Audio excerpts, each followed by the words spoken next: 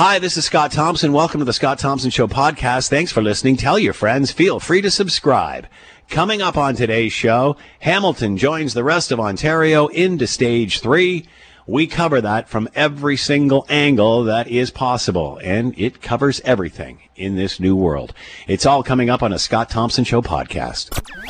Today on the Scott Thompson Show on 900 CHML. I'm Curtis Thompson, Scott's son. Congratulations, Hamilton. You have made it to Stage 3. Celebrate, but social distance and wear a mask. And no speaking moistly. Welcome to the Scott Thompson Home Show. Here's Scott Thompson!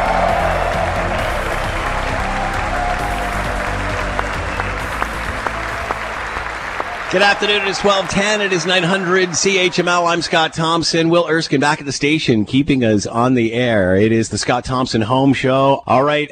There are increases in some cases, as we have mentioned. Obviously, this was predicted as we move into other stages from Stage 2 to Stage 3 and such.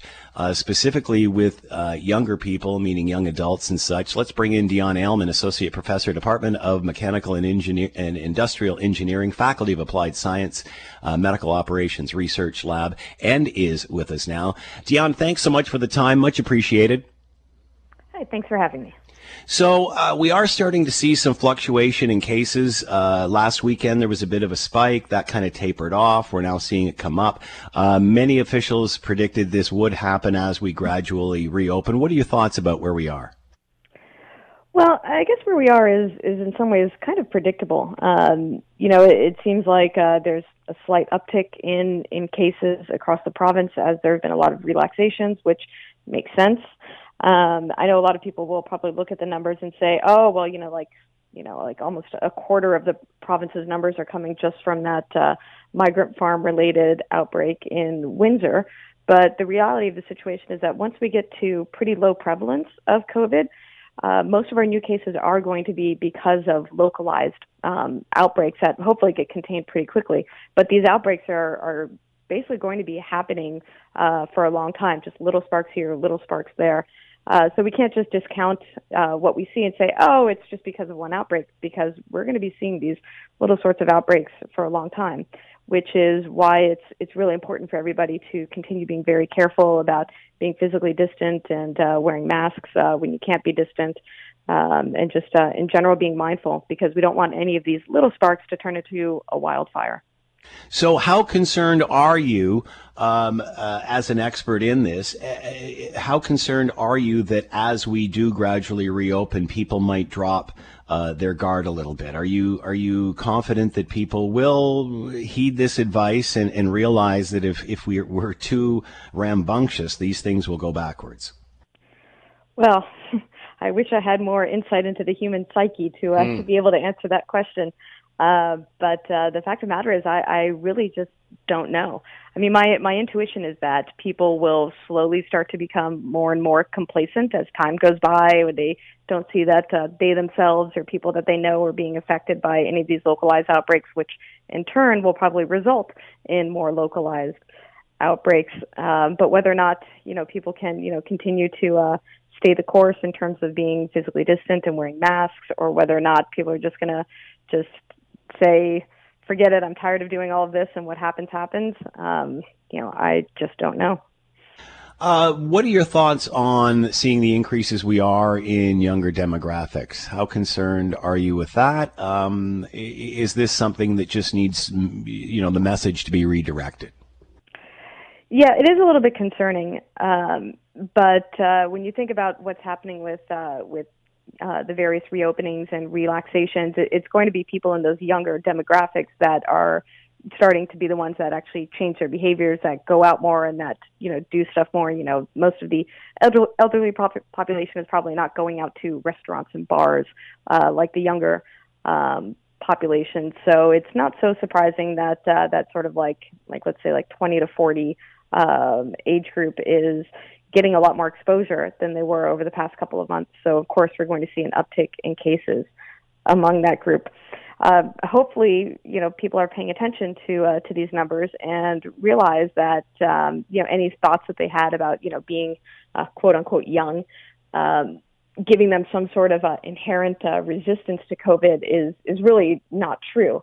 Any lower numbers that we saw earlier in the pandemic were because of things like the shutdown and people staying home. And let's also not forget that for the first few months of the pandemic, and in fact, even up till now, in some cases, tests are restricted to people who are high priority in one way or another. So a lot of people who were otherwise young and healthy just weren't able to get tested, which would have suppressed the actual prevalence numbers in that age group. And I guess what's important to remember here that this has not been cured. It has not been defeated. We've just been successful in suppressing this. And as we go out, we have to be mindful of that it is still living amongst us. And it's this process, these protocols that have kept us where we are. Yep, that's exactly right. We are where we are because of the protocols that are in place. So even if things are, being technically and legally lifted and allowed to reopen, we need to remember we need to remember, kind of who brung us to this dance, all right? And it was being physically distant, wearing masks, and we need to keep that up if we want to continue enjoying the privilege of having facilities be reopened. We live in a close proximity, well, I guess everybody does in southern Ontario, of an airport. We see air travel flying overhead. I remember when it virtually stopped. We're starting to see more of it and more of it as those flight routes open up. How concerned are you about air travel? Well, a lot of it mostly depends on where people are coming from. Like if these are, if it's domestic air travel, it's probably really not that big of a deal because pretty much all of Canada is relatively under control with COVID. I mean, definitely very few places can boast that they're down to zero, but lots of places just the general infection levels are really very low, or at least lower than they are here in southern Ontario. So people coming in from other parts of Canada is probably not going to mess up our situation too much. But if international travel starts to be allowed, or Canadians returning home from being international, that's when there start to be a lot of questions and worries about, are those people infected coming from wherever they're coming from, like, snowbirds coming back, for example, from Florida, or did they get infected en route to getting back to Canada, in which case, even if they get tested as soon as they get here, like the test might not come back positive, even if they are infected, because they haven't been infected long enough for there to be enough virus present for the test to pick up on. Are they actually quarantining the way they're supposed to? So, I mean, I'm sure, many of us saw the news article, maybe it was last week, about that couple from Florida who came back to Ontario and were caught not obeying their quarantine and were fined for it. There's only so much enforcement that can be put in place to make sure that people are actually obeying the travel quarantines. So I do have a lot of concern in that regard about people traveling. Even across the country, the numbers seem to have a bit of an uptick over the course of the last week. BC, which has done a great job, as we've seen over the course of this, even introduced more regulations in around eating establishments, bars, and such, because of upticks and such. We're also seeing Calgary taking an upswing when they were pretty low at the beginning of all this. Any explanation there? Well, I mean, opening up bars and restaurants was probably one of the more risky decisions to take along reopening. If you just think about the nature of how people behave in restaurants and bars, there's a lot of loud talking. People might be drinking. In restaurants, they're actively eating with their mouths open all the time. It's kind of a prime situation for COVID to spread. So it's not surprising that a lot of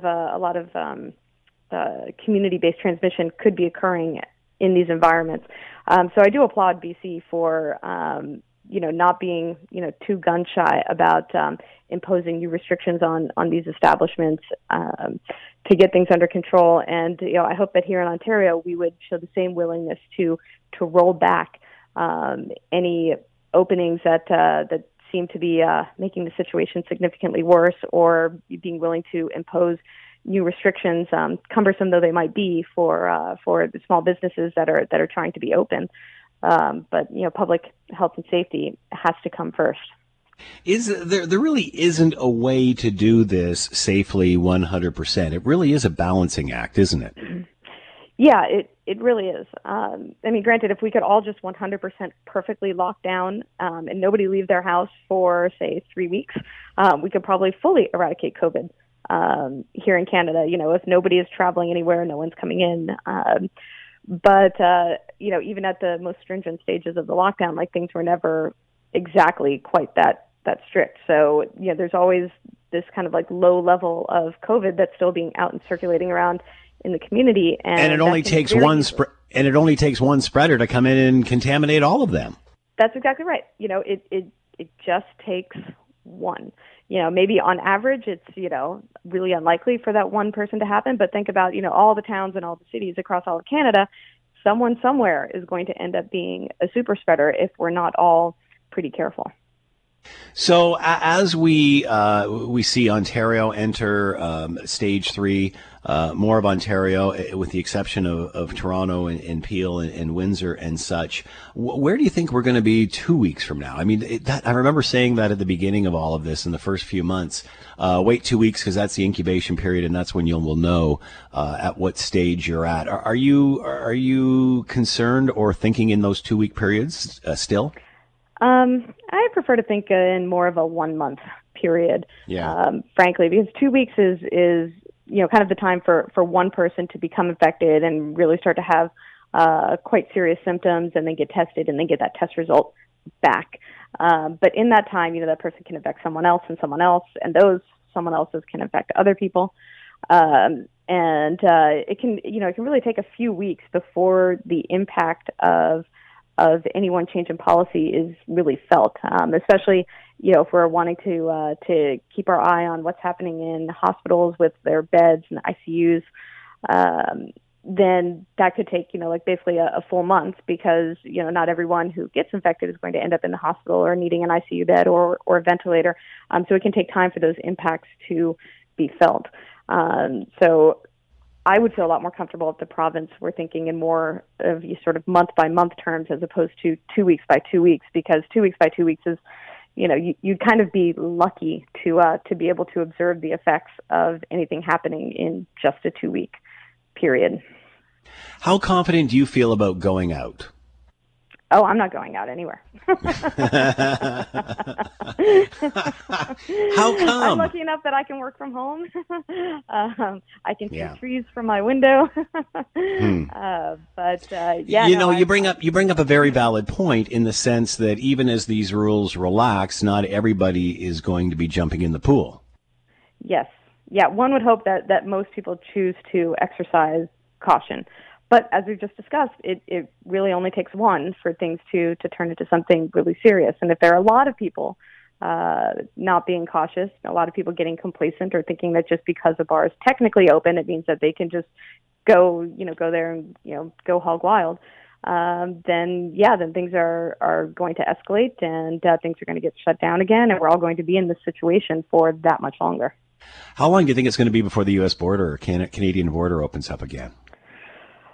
Well, the U.S. really needs to get its act together. And so far, everything that's going on in the U.S. says that they continue to not take COVID seriously across much of the country. And, you just need to look at, just say, Florida.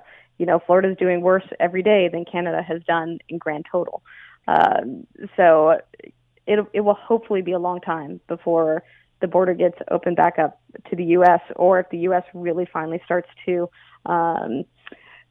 accept reality over politics and really clamp down on people's movements and businesses being open, beaches being open, just, you know, shut it all down, wait a few weeks and then see what happens. And until the U.S. does something like that, I don't see how we can safely reopen the border with them. Dionne Aleman has been with us, Medical Operations Research Lab, University of Toronto. Dionne, as always, thanks so much for the time. Be well. Have a great weekend. You too. Always a pleasure. All right. We certainly heard about theaters and some of the dilemma they have faced in trying to adjust to this new world. We also have a love for the Westdale Theater and everything that it has meant to Hamilton and area, and Westdale particularly over the years. And fabulous to see renovations and things that have been done to that building as it has moved forward into the future. And now, unfortunately, like lots of businesses, stuck in the midst of a COVID-19 pandemic. But like many businesses, the Westdale Theater has reinvented itself and figured out a way to get the programming out to the public during a pandemic. To talk more about all of this, Rob McCann is with us and Neal Miller from Westdale Theater, and they are both with us now. Rob and Neal, thanks so much for being here. Hope you're doing well. Thank you for having us. Thanks, Scott. Thanks for having us. So let's get right to it. How are you coping with COVID-19? How have you adapted? And feel free to either one take over here.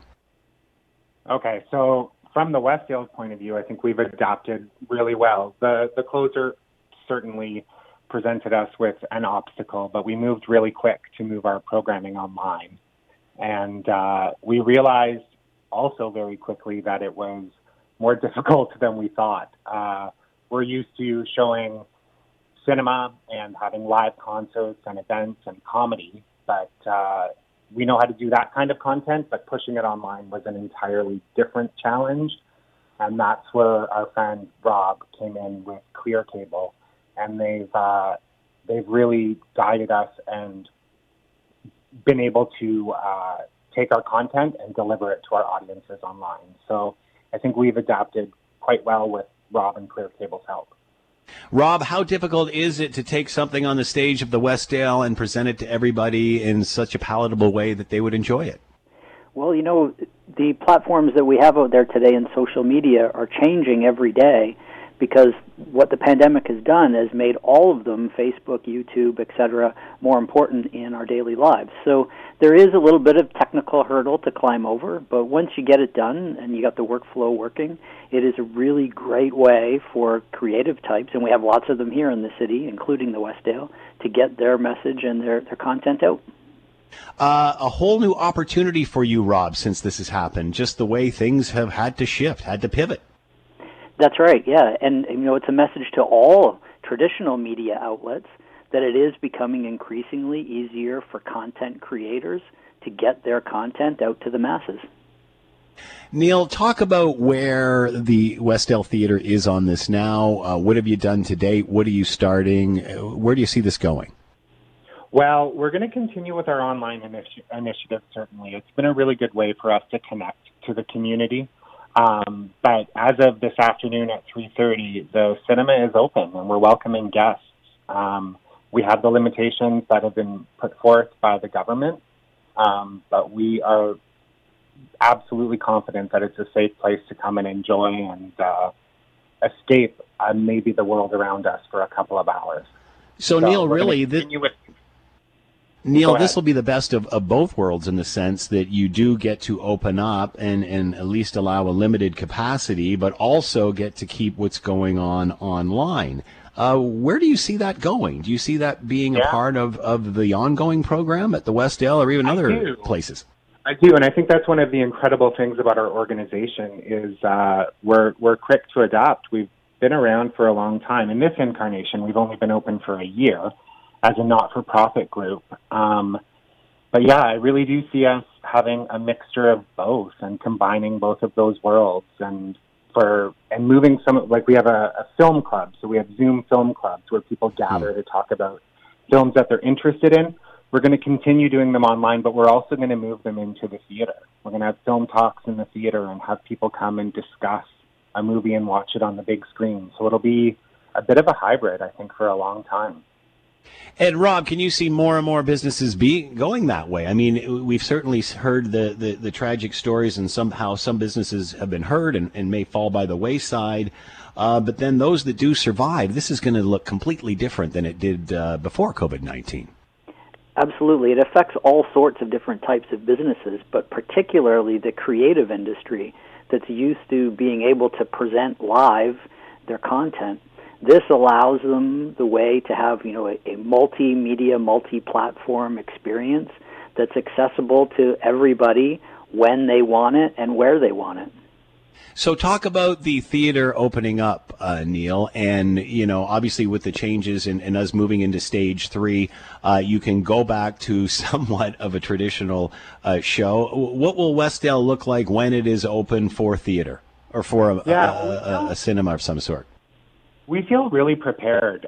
Compared to where we were in March when all of this was brand new, we've learned so much, and we've taken the guidance from the government officials and public health, and we feel really prepared to welcome people safely. So there's the limitations on seating. There's only 50 seats available, but the fantastic thing is we have a big auditorium. It normally fits 345, so there's lots of space for people to sit and enjoy. And I think people have gotten used to the protocols of every day going out, and those will happen in our theater as well. So there'll be physical distancing. There's barriers at the concession stand. You're going to have to wear a mask. All of those things that all of us are getting used to. So it will largely feel the same, but with today's new measures. Are you optimistic, Neal, that you can keep this up, that this can be sustainable till we get out of this? Yeah, I am. I really do think that the work we've done with the community in this time that we've been closed, and our local feeling and like a mom and pop shop kind of theater, I think it is going to be sustainable. What has the response been to the online programming? Oh, it's been excellent. It's been really, really good. We're getting good viewership, and the comments from people are extraordinary about the quality and the type of programming, the diversity of the programming, the guests that we have are just incredible. We're having Steve Strongman coming up, Steve Smith, who we all know as Red Green. We had Tom Wilson on the show. We have Colin Doncaster, who's an Academy Award winner, doing one of our film talks on Monday night. So the community's been really invested, and they've been really pleased with what we've been doing. Rather than, this being a negative, is this turning into a positive for the Westdale? Is it turning out that the opportunity may be greater than what you've lost here, just in the way that you can now spread this word? Yeah, that's a really good way of putting it, Scott, and that's how we feel. We feel like we were given an opportunity to enter or continue in the 21st century as a cinema and an online performing arts hub as well. So give us some details. What do you want the audience to know of what's coming up at Westdale and how they can be involved? Well, visit us online at thewestdale.ca, and all of our programming is there. Our Thursday night Hamilton original series, which Clear Cable powers, is moving to Monday nights on August 10th.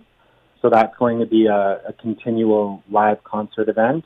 And then for our films, right now we're just open on the weekends. We're going slow and steady. So you can check us out. We have 2 shows a day. And sign up for our mailing list, because that's really where you're going to get the most information. All right, Rob McCann and Neal Miller have been with us, responsible for getting the Westdale Theater up and online into a different platform, and perhaps even creating opportunities along the way as everything changes post-COVID-19, including your experience at the Westdale Theater. Again, a great building, a great group of people that have kept this thing alive and working beyond the call of duty to even keep moving in that direction. So congratulations to both of you. Well done. Thanks, Scott. You're listening to the Scott Thompson Show podcast on 900 CHML. Jump around at stage 3, but jump around over there, would you? Make sure you got your mask on. Make sure you got your 2-meter distancing going on here. Or you know where we're going to jump around to? Back to the living room. Let's jump around the den again. All of a sudden, it's like a bad episode of Mrs. Doubtfire. All right. I'll stop. I'm on holidays in an hour. It is week number 19 of the Scott Thompson Home Show. Will Erskine back at the station, keeping us on the air. Feel free to jump into the conversation. You can do so through Facebook and Twitter. The phone lines are always open, which gets you a request on this All Request Friday as well. Don't forget, send us a note via the website, scottthompson@900chml.com. All right. The good news is today, Hamilton enters into stage 3. Unfortunately, Toronto and Peel and Windsor still having some issues. They're going to be delayed probably another week or so. But again, as I mentioned several times, just because it's stage 3, it doesn't mean like we're partying like it's 1999 or the end of COVID-19. We still have to be very mindful of the precautions that are in place. To talk more about all of this, let's bring in Dr. Zain Chagla, infectious disease specialist with St. Joseph's Hospital, and with us now. Doctor, thank you for the time. Hope you're doing well. I am. How are you? I'm doing good, thanks. So how concerned are you, doctor, as we move into stage 3 and we're starting to see a little bit of an uptick, although, then the next day we seem to flatten it out a bit. Your thoughts about where we are? Yeah, I mean, I think we're at a good place now, and realistically, we're at a point in time where we have to start testing a little bit to see what can open up, what can't open up, how we open up safely, and we've been very careful with our phasing up approach as compared to other places in North America. I think we're at a point now where we should open things up and really just see what happens in that sense and make decisions kind of for the long-term future based on what happens over the next couple of months. You bring up a very valid point. It's the first time I've heard this used, but you're being very forthright about this because we don't know much about this coronavirus. This is really a test to see how we can slowly reopen this new world with COVID-19 still very much present. No, it's very true. We all have different interactions in our life. There are different interactions that go into these places of businesses. We can always theorize where X and Y will occur. We can always look at case reports of what happened elsewhere in the world. But realistically, unless we actually carefully open them up and see what happens, and have tight controls of when to put the brake back down, we're never going to have a good sense of what could be open in the long term and what can't be open in the long term. And I think every industry that's feasible deserves that evidence approach to actually see what works and what doesn't work. Many have said keep it closed, and we should be worrying about schools and where we're going there as opposed to opening up hospitality. Again, I think this is a multifaceted situation, and we can do more than one thing at once. But you disagree that we should keep things closed, that it is time for all facets of health to open this up. I mean, as you said, this is a multifaceted approach, right? Everyone has their particular needs of what needs to be open, and certainly schools are a very important need for both children and for the parents of children and their development. But similarly, I think, there are a lot of people that own recreational establishments, that are employed by recreational establishments, where if we don't, we have to give them the fair shake too, knowing that there are precautions, knowing what we know about this virus and what can be done to prevent it. But again, we can't say that a bar or an indoor restaurant doesn't work unless we actually allow people to go to that bar or an indoor restaurant. Similar to, we don't know if schools will or will not work if we don't allow kids to go back to school either. When do we know to dial it back? What are the red flags that say, time to take a step back here? Yeah, I mean, the transmission, for it to show up, let's say today, if there's transmission events, we would probably see it in about 4 or 5 days in terms of new cases showing up. And then, as with every case, we do contact tracing, we see where people have been, we try to find patterns amongst a number of cases to see if it is related to a single establishment or a single risk behavior. So, I think we have a week or two to really assess what's going on, if there is an uptick in transmission. And similarly, in a week or two, if we're not seeing massive rises in transmission, we can probably breathe a little bit of relief to say, okay, we can open up most sectors okay. And there may be setbacks. I mean, when Kingston went into phase 2, the nail salons opened up. There was a big transmission event at that nail salon. Some people said that was a reason not to open up early, but at the end of the day, the public health folks got on top of it. People were tested, contacts were traced, and they've essentially gone back down to normal baseline rates. So there may be 1 or 2 events. There's a little bit of a whack-a-mole element to this when things happen. But if we say consistently that 5 to 10 bars are transmitting infections consistently, then we might have to step back and say, okay, maybe the bars aren't a good idea right now. I'm sure this is a question you probably can't answer, Doctor, but I'll ask anyway. If we continue on, we see numbers continue to go down or certainly stabilize. What is the reason for that? Is that because we are now going out in this new world and we are taking the proper precautions and protocol, or is it that perhaps this virus is waning and, I don't know, do people become will people build up antibodies to this naturally? If it does stay down, what does that say? I think it's more the former than the latter. I mean, I think that unfortunately the great case example for the latter is what's happening to our neighbors to the south, where if you open things up indiscriminately after everything was doing well, you see indiscriminate growth, unfortunately. I think if the numbers stay stable, it means that the universal controls we've been preaching to people over the last few months, the physical distancing, the hand hygiene, not going out while ill, testing if you have symptoms, they're working. The population is taking it because these plans to open up things in phase 3 are really based on those universal principles. So, if numbers stay the same, it really is a good sense that those universal principles are actually working quite well. And we can breathe a sigh of relief that, we might have a slightly different bar experience or restaurant experience, but we can still open them up. So this really is in every individual's hands. We are where we are due to those safe protocols. We will be able to continue to slowly reopen, move forward to that new world only if we keep these safe protocols in mind. Otherwise, we're backwards. We have to very much remember that, do we not? Yeah, and it's also important, and I think the point that hasn't been emphasized quite a bit is, it's also based on everyone's risk assessment, too, an individual risk assessment, right? So these things are open. The messaging is that they're done in a controlled manner, that people are still distancing, so that, just because you can go to a bar doesn't mean you can have a house party of 30 people in your home where you're not distancing. But also, if you're someone who's vulnerable, who's at risk, who thinks that they don't want to go inside a restaurant or don't want to go to a bar or sit on a patio rather than going inside, all the power to them, right? Like at the end of the day, I think partly we're going to set up controls of what we think are appropriate for society to transmit the disease, but each one of us individually also has to set up their own individual risk profiles to say what is within my scope of what I think is normal or abnormal. If you're a young, healthy person, you might be on the more riskier side or, be more open to do everything. But if you're a 75-year-old with some chronic conditions, you might want to say, maybe I'm going to live how we did in phase 1 and let's ride this out and not take any chances.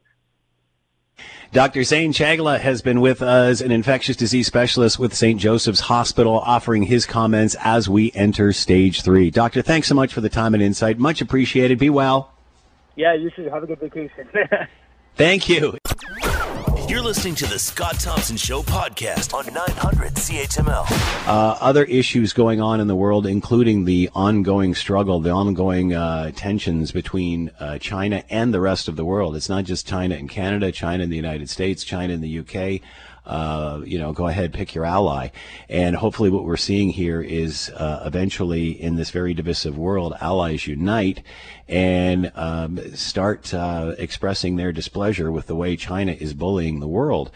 This all stems, of course, from the arrest of the Huawei CFO in Vancouver and then the subsequent plucking off the street of the two Michaels and imprisoning them in much worse conditions than what the Huawei CFO is enjoying right now in Vancouver, and on it goes. Now, her team has asked for a stay in the extradition case, citing what Donald Trump has said in the past in regard to this being tied to trade issues. Let's bring in Charles Burton. He knows his way around here. Senior fellow, Macdonald-Laurier Institute. He is with us now. Charles, thank you for the time. Hope you're doing well. Good afternoon, Scott. So your thoughts, even before we get to the Huawei CFO here, your thoughts on where we are, especially with China and the United States going on, closing down consulates and such. We've seen tit for tat. The Chinese have done the same. The Americans in Houston. Your thoughts on all of this? Well, certainly the United States is getting on China's case with regard to China's gross violations of the accepted norms of international behavior. So as you say, they closed down the consulate in Houston. That's evidently because that consulate was being used as a center for espionage and for subversion and influence operations. Americans told the Chinese to, cease doing that because it's not consistent with the diplomatic function of their people in Houston. China refused. Americans said those 60 diplomats all have to leave within 72 hours. And then China, of course, in retaliation, closes an American consulate in China, the one in Chengdu in the southwest. That's one thing. It's combined with a series of things the Americans are doing.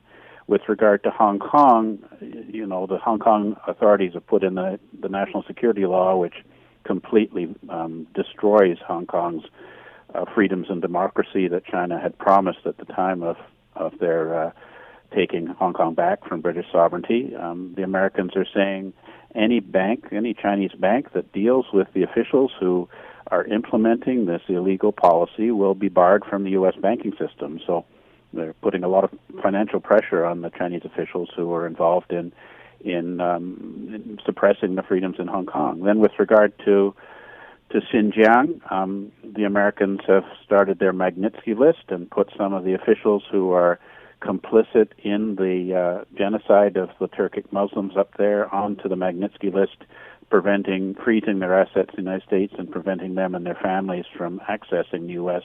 for tourism or business or education.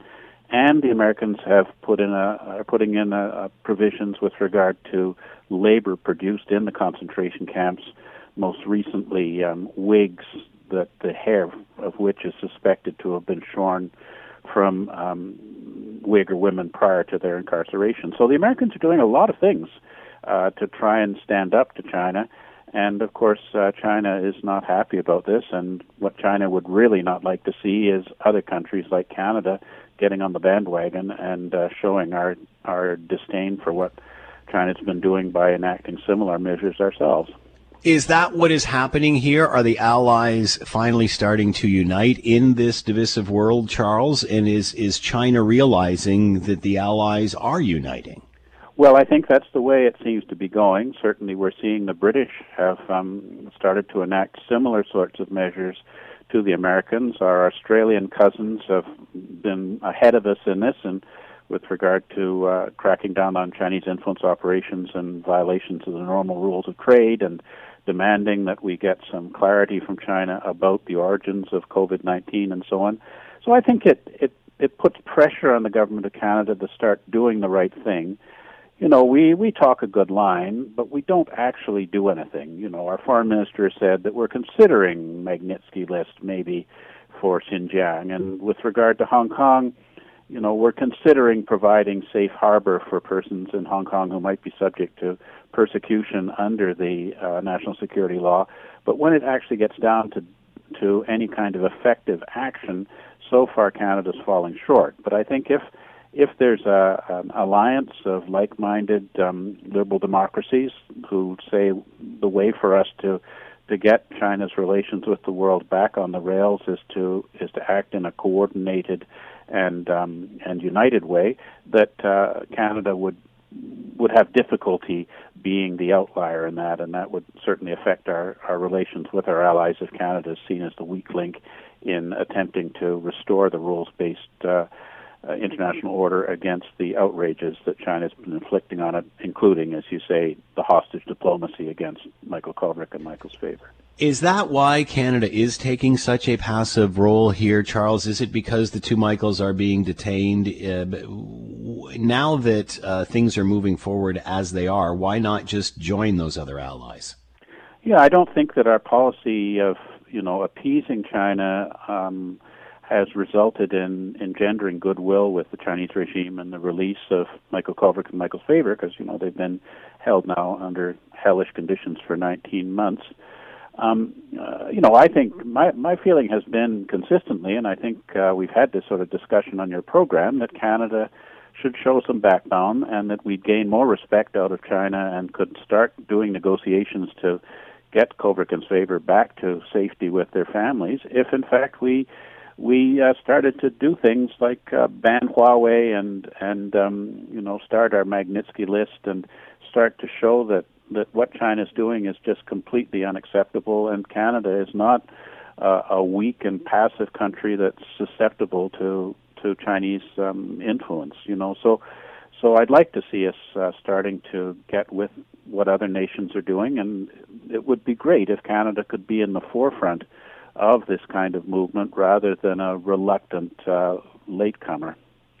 Getting back to the Huawei CFO case, extradition case, they're now asking for this case to be stayed, saying that the U.S. misled Canada by not providing all of the information, and then again referring to the Donald Trump comment, how this could be used in a trade negotiation. What are your thoughts about this next round of legal maneuvering? Well, Ms. Meng, of course, has the best legal minds working on her case that her huge amounts of money can buy. And, it is a very complicated case.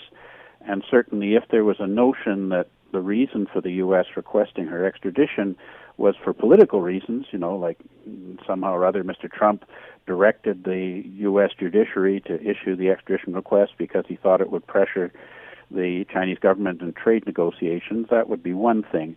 There is no evidence that that's the case. And certainly the idea that Ms. Meng had defrauded American banks who were concerned about the status of a Huawei subsidiary which was doing business in Iran and thereby exposing those banks to being cut out of the American banking system for violating the Iran sanctions is clear. She made a power presentation where she suggested that this subsidiary was not associated with Huawei, and that was a lie, pretty clearly a lie. Well, at least when she gets to court in the United States, that will be determined. But it looks like she committed serious bank fraud. And so all of these other factors, like, the protocol of her detainment in the Vancouver airport, or whether Mr. Trudeau, for example, hoping that the Americans would resolve the Covrikins favor and Meng matters before they signed on the bottom line with a trade deal with China, or a throwaway comment by President Trump at a press conference. I think the bottom line is that it appears there's a good basis to believe she committed fraud, and therefore, she does meet the criteria of her extradition treaty with the United States, and chances are eventually she'll get to the United States where she'll have an opportunity to defend herself against these serious charges. So, it's unfortunate that her legal team is able to delay and postpone and obfuscate the matter. The sooner she's out of Canada, the better it is for us to try and restore Canada-China relations to some sort of consensus that the Chinese really have no basis for holding Covrikins' favor. Many keep coming back to the point that Donald Trump made, maybe because that's just the most salacious, but how damaging is that statement to this case? It's hard, not being a lawyer, it's hard for me to assess, but I don't really think that the United States president has the ability to stop a judicial process occurring in the court in Western New York State. Even with what he says? Yeah, there's the judiciary in the United States is independent. Trump cannot direct someone to be declared not guilty in court or declared to be guilty. That's just not the way that the American system works. It's certainly the way the Chinese system works, and therefore one could understand that the Chinese authorities think that, if our prime minister wants a certain legal determination, all he has to do is call up a judge and order him to make that determination. But in our system, we have a separation of powers, thank God, and I think that the U.S. government is not simply President Trump, but is mediated by the Congress and the courts. Is this just another spoke in this wheel, another card that they're playing here? Oh, yeah. They want to delay this thing as long as possible. Clearly, they want Ms. Meng to be returned to China and not sent to the United States, where she might face a very long prison sentence, presumably not in anything like the kind of comfort she's living in Vancouver. Really one doesn't know how the legal process will pan out. I think the recent ruling by BC Superior Court Justice Heather Holmes suggests that they're pretty much focused on the fact that she's alleged to have committed fraud and that all of the other factors are not seen as central, and the fact that Canada did not have Iran sanctions doesn't have bearing on the fact that fraud is a crime in Canada as well as in the United States, and therefore the double criminality principle that we only extradite people to other countries for activities that would be criminal in our own country still holds. How much longer will this case go, Charles? I mean, is it just going to continue to exercise all of these options? Yeah, I mean, I think our hair will be white. Yeah. If it's gray now, it'll be white by the time they're finished. At the time when Ms. Meng was up for bail initially, I mean, one of the factors in the extremely lenient bail that she has received was that the judge suggested that with appeals and delays, it could go over a decade. I think that the current thinking is that, we're looking at something like 2024, but who knows? These things are ridiculous, and clearly justice delayed is justice denied. I mean, after all, looking at it from Ms. Meng's point of view, what if it in fact turns out that these allegations against her are not proven in court? She's completely innocent. Where does she get all those years of her life back? I think this is a big issue for the way our judicial process works, and the enormous amounts of time it seems to take to settle things that seem, one would assume could be done in a much shorter time frame if the will was there. Getting back to the ongoing tit-for-tat between the United States and China in regard to consulates and such, where does this go? Is this just the beginning? Is this the first domino to fall? Is this just tension that will continue to increase?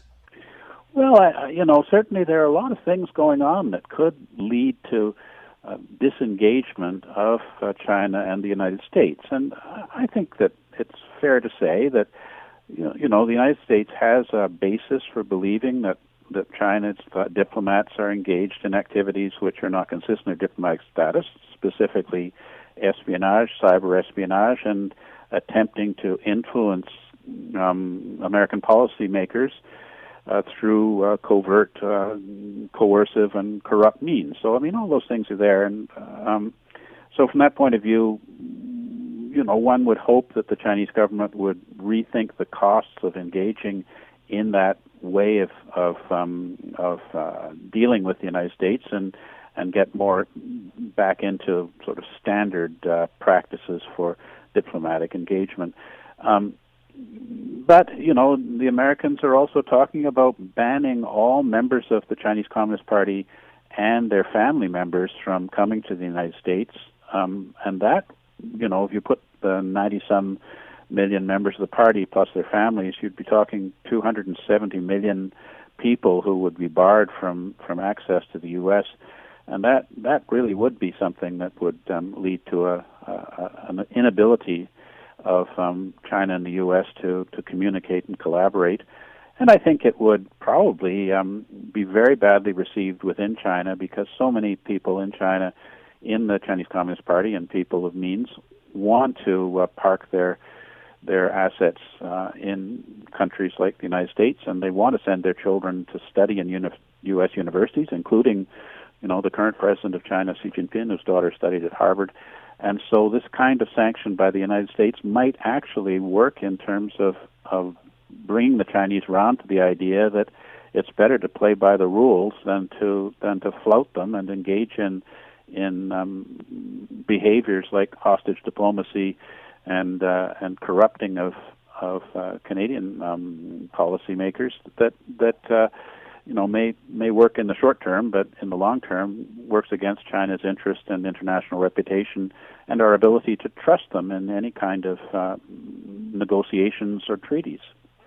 We certainly know how Donald Trump can be divisive and distract away from the issue. As you have mentioned, and many other experts have on this show, his attitude towards the Communist Party of China, the Chinese Communist Party, is accurate, and we should be aware of that.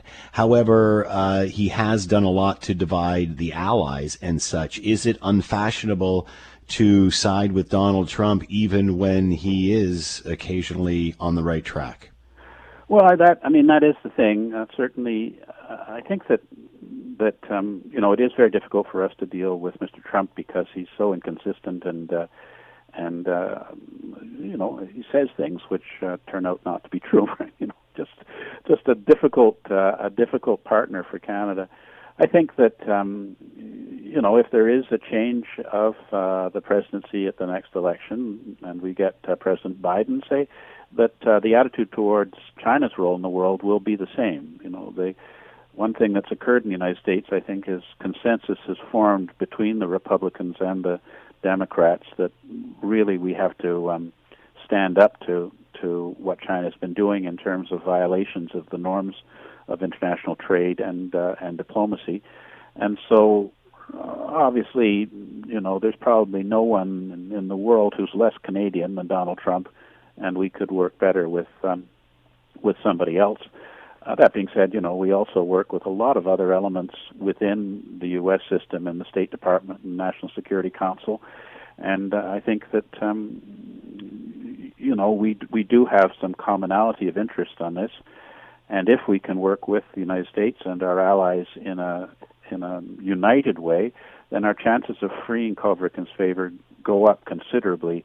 I mean, after all, the Chinese would never have dared to have taken in an American diplomat on leave or an American businessman. So, we're a victim of the asymmetrical power relationship between Canada and China bilaterally.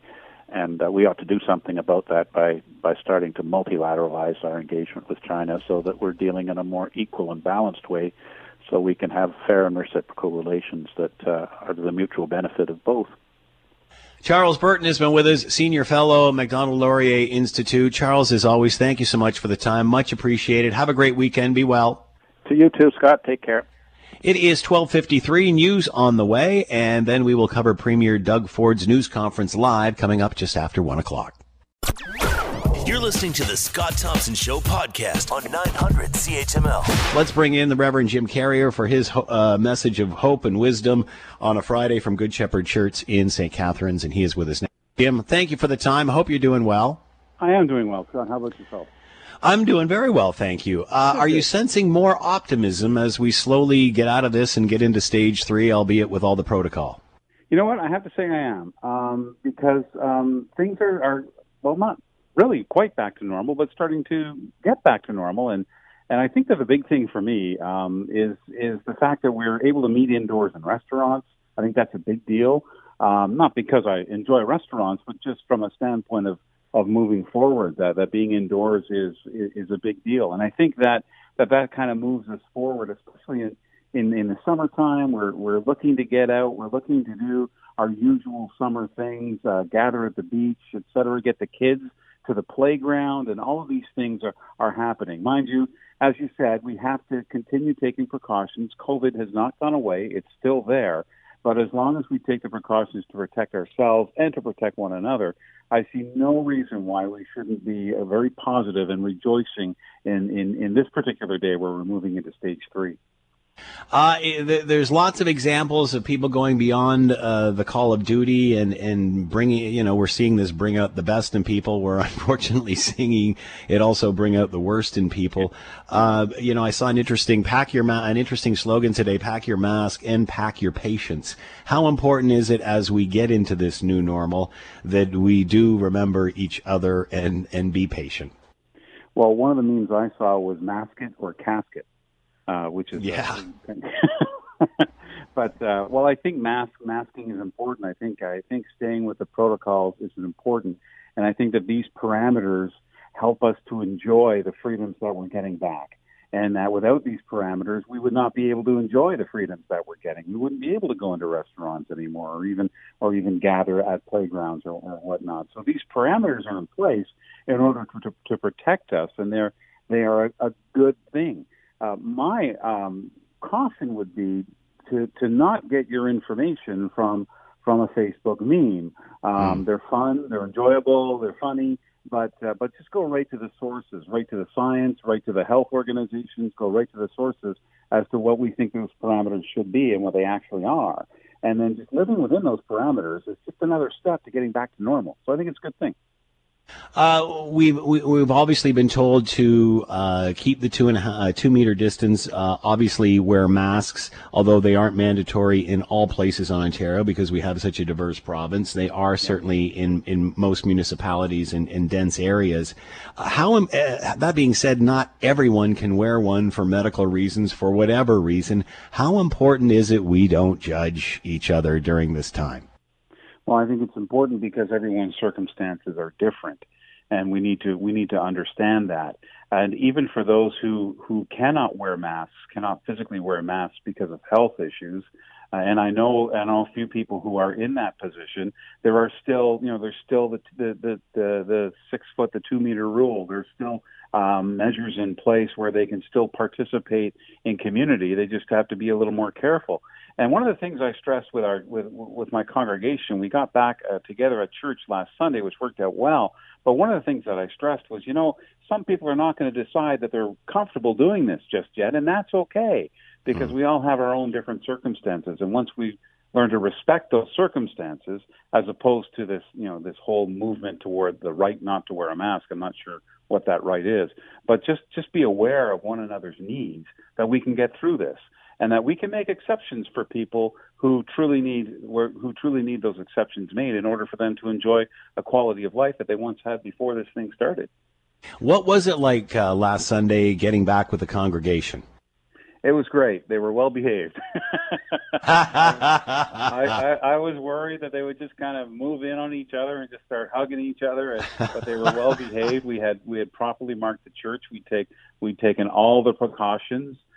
We had about a third of our congregation come, and that's okay. But it was good, and it was really a time of worship. It wasn't normal by any stretch. There were still things that we had to follow the guidelines and stuff. But it was a good experience, and it was good for people. I can see that they just enjoyed seeing one another again and talking to one another again, even though if it was through a mask. And that's the lesson here, isn't it? Not that your sermons aren't very advantageous, but it's a new world, and the experience is really the message here, isn't it? I think so, and I think that we're meant to interact. We're meant to be together. We're meant to be community together. I mean that for all humanity. I mean we're not meant to be creatures of isolation. And so, as I said at the onset, that if these measures that are in place are giving us the ability to engage one another again, then take those measures and engage with one another. It's the only way to move forward. It's the only way to move out of this, and it's the only way to get our lives of community back and restore, if you will, for lack of a better word, restore the relationships that have since been hampered by this separation and by this isolation. Reverend Jim Carriere has been with us from Good Shepherd Church in St. Catharines. Don't forget, you can check out his sermons on his Facebook page. Jim, as always, thank you so much for the time. Be well as you enter stage 3. I'm off for a couple of weeks, but hopefully we can pick this up when I'm back, and or whoever's filling in for me can keep this going. But you be well. Say hi to Jude. You too. Enjoy your vacation. Enjoy your holiday, and virtual hugs to all. God bless. Back at you. The Scott Thompson Show, weekdays from noon to 3 on 900 CHML. This is the Scott Thompson Podcast, available on Apple Podcast and Google Podcast, or wherever you get yours. And don't forget to subscribe, rate, and review so you don't miss a thing. I'm Scott Thompson, and thanks for listening. There you go.